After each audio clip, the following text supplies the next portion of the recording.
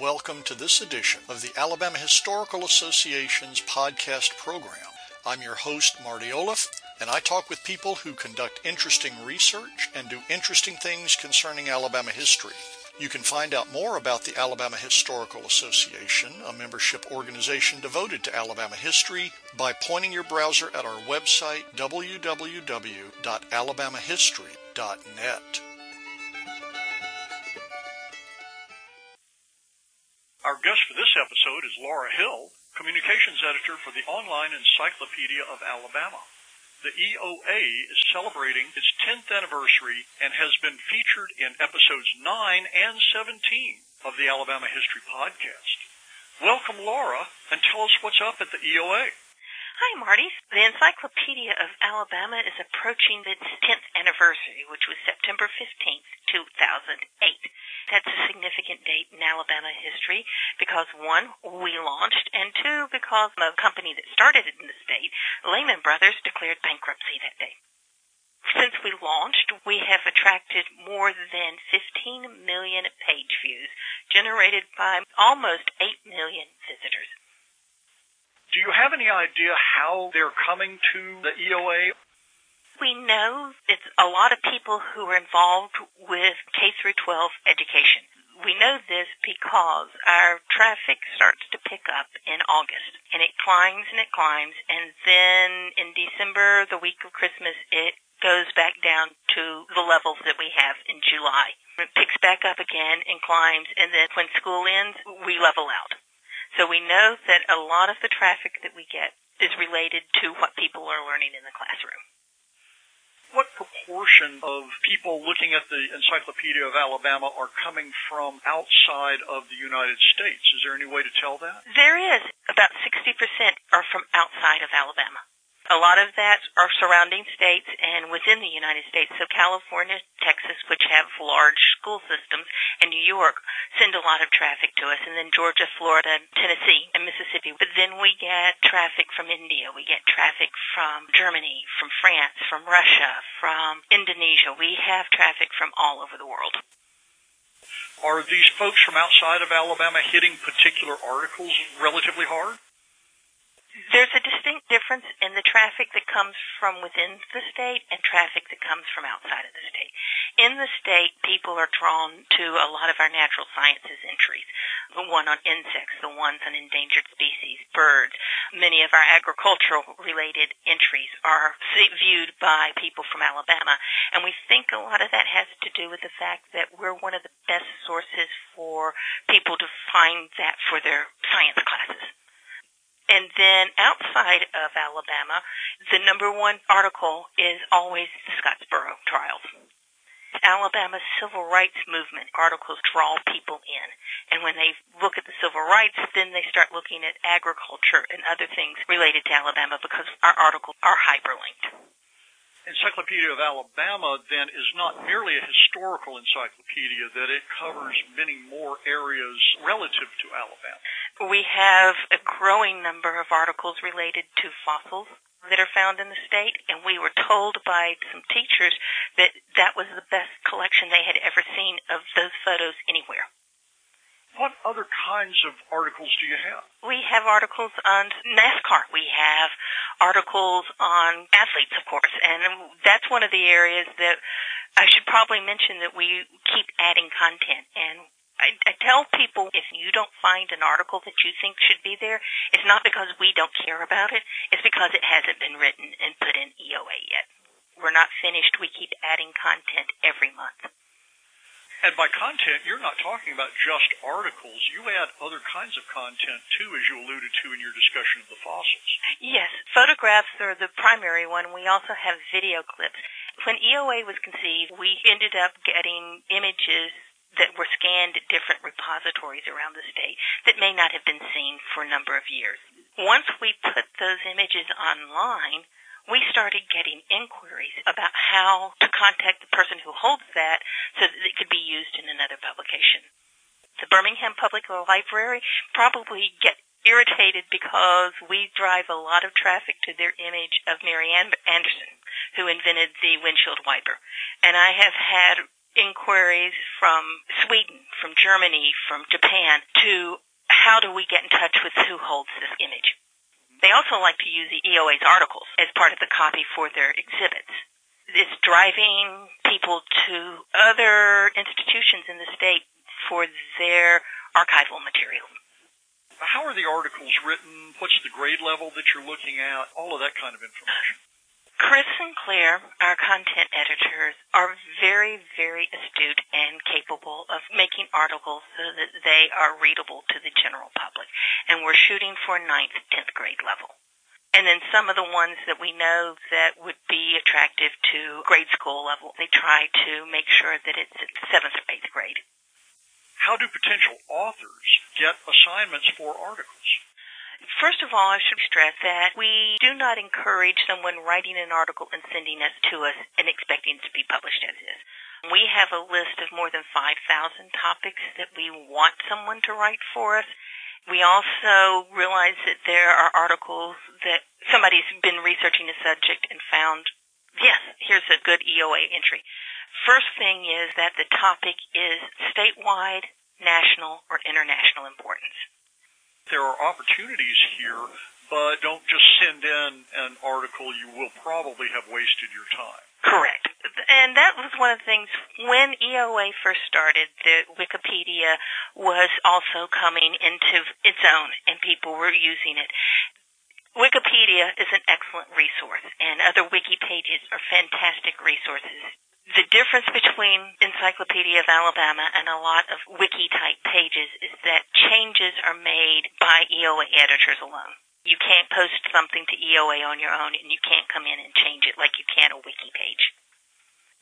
What happens if somebody makes a mistake or somebody contacts you and says, hey, wait a minute, I think this isn't right? Is there a process there? There is, and it has happened. On the EOA, there at the very bottom of the right-hand side is a Contact Us button. If you find an error, click on that and create a subject line, correction needed for such and such an article. Then you write, I was reading this article and saw this, and I believe this is incorrect, and here's why. And that's the nice thing about being an online publication. You can update when somebody's died. You can update when new research is discovered. A photograph that Frances Robb provided for one of our articles on a Shape Note hymnal had a photograph of the family involved. And she, through research a few years later, realized that there was some information that could be added to it. So she contacted us, and we updated our information on that photo. I think that's important for especially people who work with history. They know things change. I believe that adds to our credibility when we go, yes, we acknowledge this new information is useful. How else do you increase EOA credibility? One thing is we make sure that the date of the last time the article was updated is included. This being the 10th anniversary, let's talk about the beginnings of EOA. When EOA was conceived, it was at the turn of the century. People at the University of Alabama Press, Alabama Humanities Foundation said Alabama needs a more modern resource than what people are currently using because most of those do not have information related to the civil rights movement or the space age or modern Alabama. So they started looking, what should we do, and realized it needed to be put online. They asked Wayne Flint, who was at Auburn University at the time, if he would be its editor-in-chief. And then Dr. Jeff Jakeman was also at Auburn and was editor of the Alabama Review at the time. These three organizations, the History Department at Auburn University, Alabama Humanities Foundation, and University of Alabama Press, pulled together a group of people that formed the initial editorial board for EOA. And they said, here are 500 entries that EOA should have when it launches in order to be perceived as a serious and credible resource. Since then, we have grown, and we will probably be publishing our 2000th entry soon. Well, congratulations on publishing that many entries. I know these are a lot more complicated than they sound like. They have to be formatted. They have to be put into the particular software that EOA uses, and I know that that software has been an ongoing issue. This is one of the problems that anybody who creates something new using technology faces, and eventually you're going to have to upgrade your systems. When EOA launched, we had cutting-edge publication technology. It was surpassed later, and it was also not public domain, which created problems of finding someone to work on it when the developers of that software move on to new things. So one of the things we did within 5 years is that we need to move to a different publishing platform, and we have successfully migrated everything to that new publishing platform, and we updated our look a bit. If you look at EOA on your desktop monitor, it looks nice there. If you look at it on your handheld device, it's going to resize itself and be workable on that. Accessing EOA from your mobile device is a way to get the World Wide Web truly worldwide. Yes. We have always been accessible from a mobile device, but now we look good on a mobile device and easier to use. I know we've gone well beyond history here, but history has to keep up with the times or it stays on the library shelf. One of the things that has pleased me the most over the past 10 years is to see new books come out, new articles published, and it has a citation for the Encyclopedia of Alabama. We have become a useful resource for other people who are telling Alabama stories. I believe you're also showing up in lists of databases, also the Alabama Virtual Library. Thank you for bringing that up, because that is one of the things that drives traffic here is when people share a link to EOA in their electronic resources.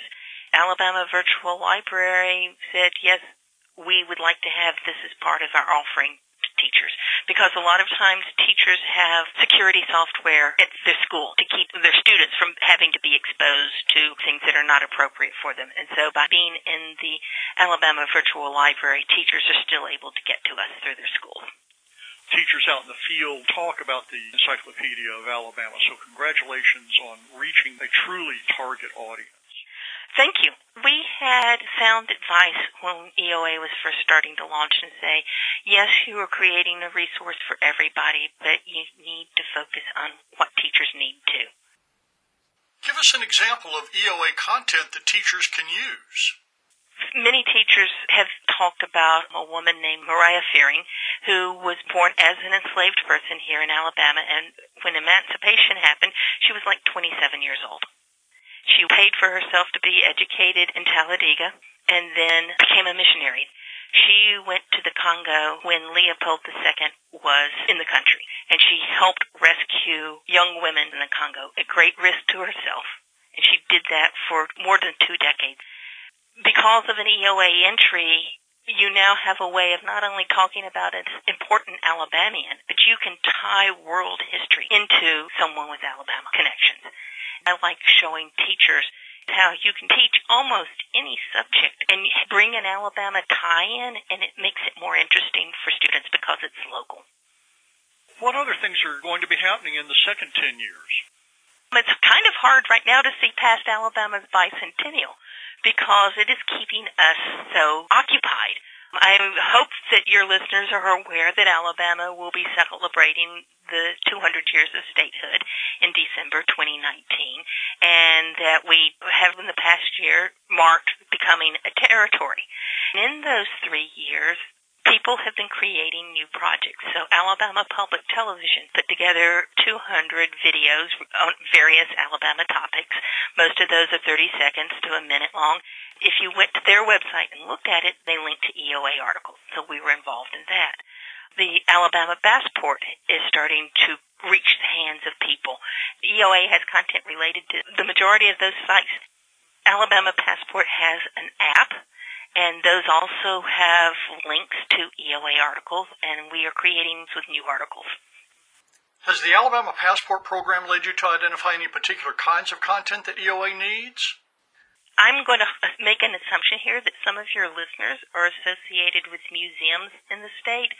We do not have an entry on every museum out there. And if for some reason yours is one of them, we need to hear from you.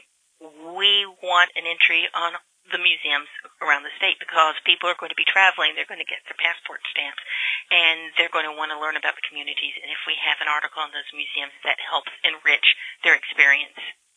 How will EOA readers connect the museum name with the community? In most cases, we already mention the museum in the article. One of the wonderful features about the Encyclopedia of Alabama entries are they are hyperlinked to each other. Well, our articles on communities will list things, places, and events of interest. In that section, we like to highlight things that people can do within that community. Unfortunately, there are some communities where we don't have an article on the museum that's listed there, and we would really like to get those added. The staff at EOA is fairly small, isn't it? It is.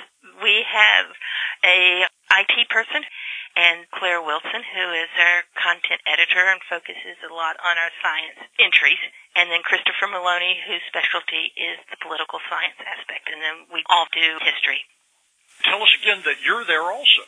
I am there. My job is to go out and talk to people in the community and get them excited about using EOA.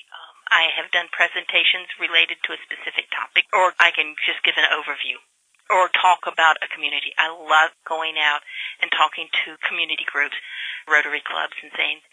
So if a local organization like a Rotary Club or Chamber of Commerce or school group wants you to come out, they can contact you directly. They can. The best way to do it is the Contact Us button on the Encyclopedia of Alabama's page itself.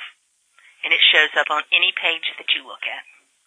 I think anybody who looks at the Encyclopedia of Alabama will understand immediately that you have done exactly what you set out to do 10 years ago in September. I think you just nailed it. Anyone who visits the site is going to find something that interests them. You just dive in. Start with your home community. Start with where you were born. Start with a field that you really like. By start with, you mean open up the page and there's a search bar and plug in anything and see what pops up. Yes. I recommend keeping the search simple. Say somebody wanted to look up something about Tuskegee, just type in Tuskegee, hit the search command, and it's going to pull up a large number of articles. You can tell when something's an article because it will have an icon next to it that looks like a piece of paper. If it has a camera next to it, it's a photograph, and if it looks like a piece of film, it is a video clip. Where should we look for EOA on social media? Follow us on Facebook. We try to at least every day put up some interesting article from EOA. Tell us the URL one more time.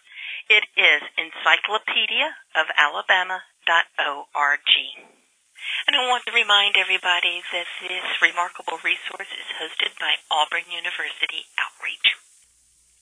Well, Laura Hill, thank you very much for joining us today.